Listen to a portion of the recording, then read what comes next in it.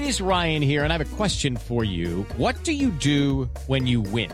Like, are you a fist pumper, a woohooer, a hand clapper, a high fiver? I kind of like the high five, but if you want to hone in on those winning moves, check out Chumba Casino. At ChumbaCasino.com, choose from hundreds of social casino-style games for your chance to redeem serious cash prizes. There are new game releases weekly, plus free daily bonuses. So don't wait. Start having the most fun ever at ChumbaCasino.com. No purchase necessary. VGW Group. Void where prohibited by law. See terms and conditions. 18+.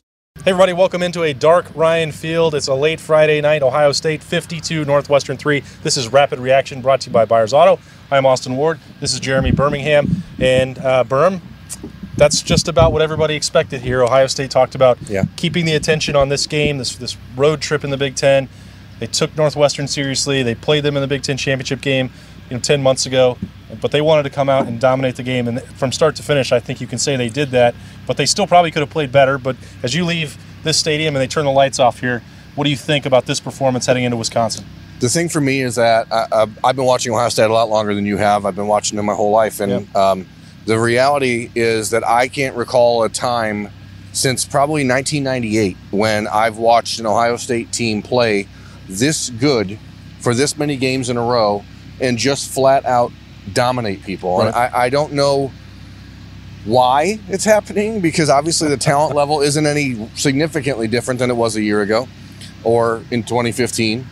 Top to bottom, this roster is obviously very good, but there is a mindset in this team that is right at the moment. And whatever they're doing to prepare themselves for these football games, to get themselves ready for these tough matchups that, every week it's like, well, is this the time that is this the week that they're going to mess up? And it's not. And I don't know why these guys listen, Northwestern, we have got to talk about Northwestern, because the reality is all around the stadium, it says Chicago's Big Ten team. But what it should say is the Big Ten's high school team, because this place is run by a bunch of amateurs. I can't even do it. The sound from the press conference, the parking, the fact that it was 90% Ohio State fans here, this was embarrassing, I think, for the Big Ten. We'll talk about the game a lot more, but having to move the channel for the Big Ten, the paychecks that the league is cashing cannot possibly be worth this. This stadium something has to be done. We're sorry for some of the audio problems, the internet during the game coverage. That was out of our control. It was not us, I promise you.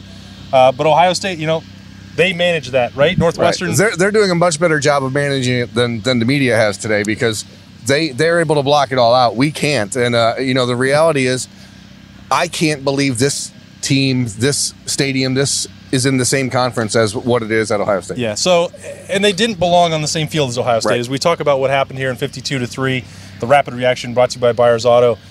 You can look at it. You came over to me in the fourth quarter. We were down on the field, and Chase Young was pretending to be in the marching band. He had his helmet off. J.K. Dobbins was running around acting goofy. And these guys, I think, they wanted to get the 24-hour celebration out of the way by the time the game was over, because of what's coming with Wisconsin. But the way they did that, and what you said to me was, it only feels like 300 or 400 yards of offense. Well, they could have done more. That was 8 minutes to go in the fourth quarter, and they had 330 yards. And I said, it's 38-3.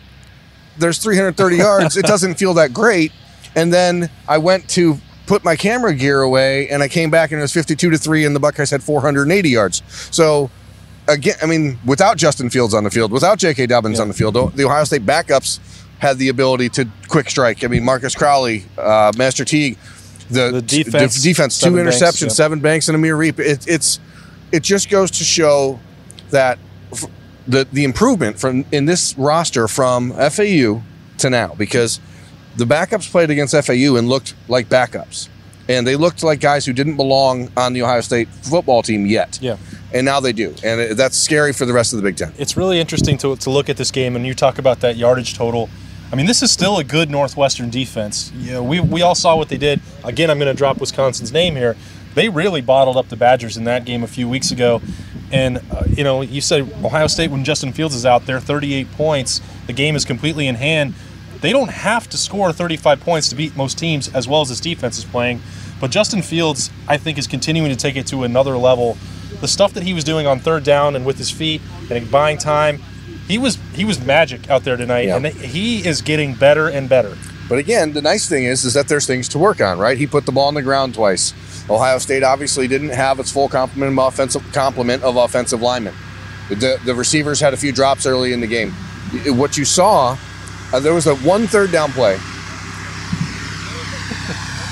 There was a 3rd down play in the second quarter. Zamboni time over here on Ryan Field. Where it was 3rd and 14 after a holding penalty.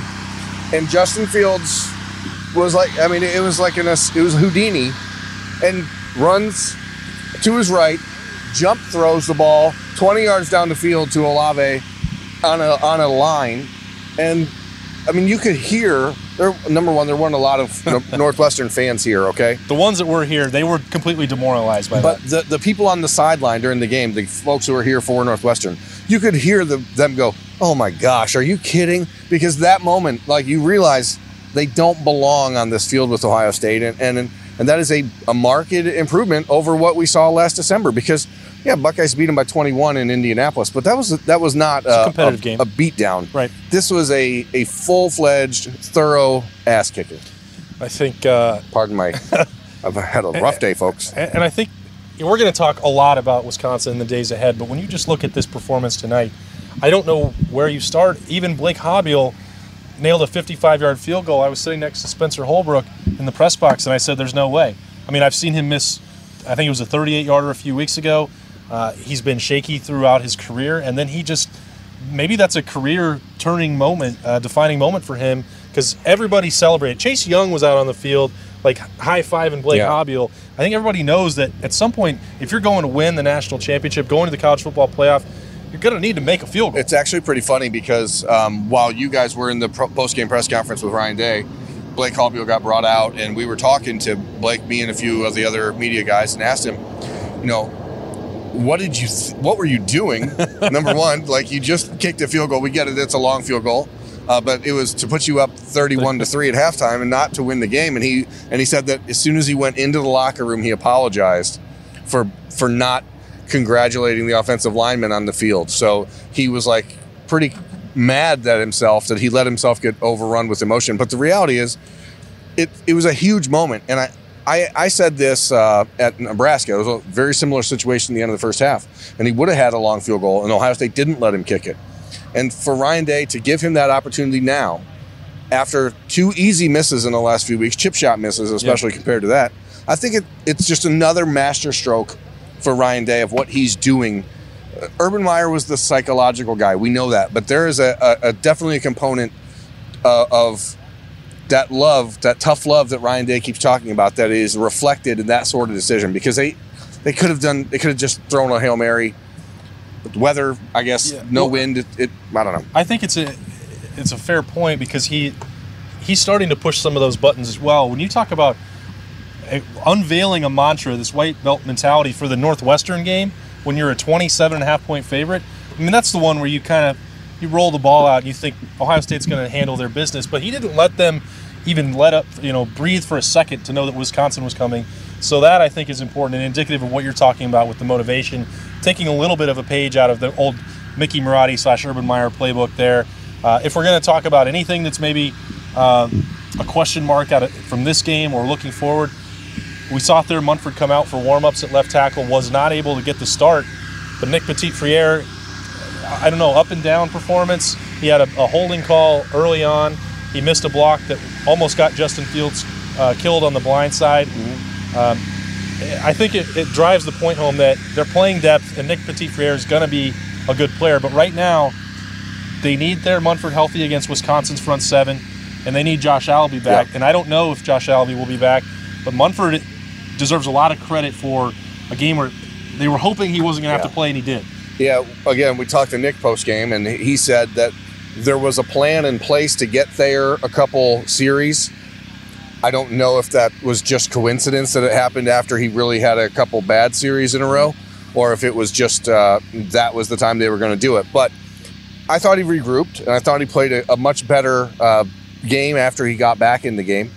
But again, this Nick Petit-Frere is a guy who was a 5-star recruit coming out of the country, the number 1 ranked tackle in the country coming out of Tampa Jesuit High School in Florida in the class of 2018. So you know that he's a guy that they have really high expectations for. And I think if you're looking at this, but the reality is you have to get these offensive linemen ready to go, because clearly there's lingering issues with Thayer Munford. There's issues with Josh Allaby.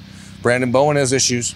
You have to get these guys ready. All right, they're about to Speaking of getting ready, we need to get ready to go. They're about to turn the lights out on us. Ohio State turned them out pretty early. At halftime, this game was over. It wound up being 52-3. That was really good. This has been Rapid Reaction. That's Jeremy Birmingham. I'm Austin Ward. Thanks to our good friends at Byers Auto for sponsoring Rapid Reaction. We'll be back all next week to preview the big one that's coming, Ohio State, Wisconsin, next Saturday in the Horseshoe. Thanks for tuning in here at Letterman Row. We will see you next week. Hello, it is Ryan, and we could all use an extra bright spot in our day, couldn't we? Just to make up for things like sitting in traffic, doing the dishes, counting your steps, all the mundane stuff. That is why I'm such a big fan of Chumba Casino. Chumba Casino has all your favorite social casino-style games that you can play for free anytime, anywhere with daily bonuses. That should brighten your day a little. Actually, a lot. So sign up now at ChumbaCasino.com. That's ChumbaCasino.com. No purchase necessary. VGW Group. Void where prohibited by law. See terms and conditions. 18+.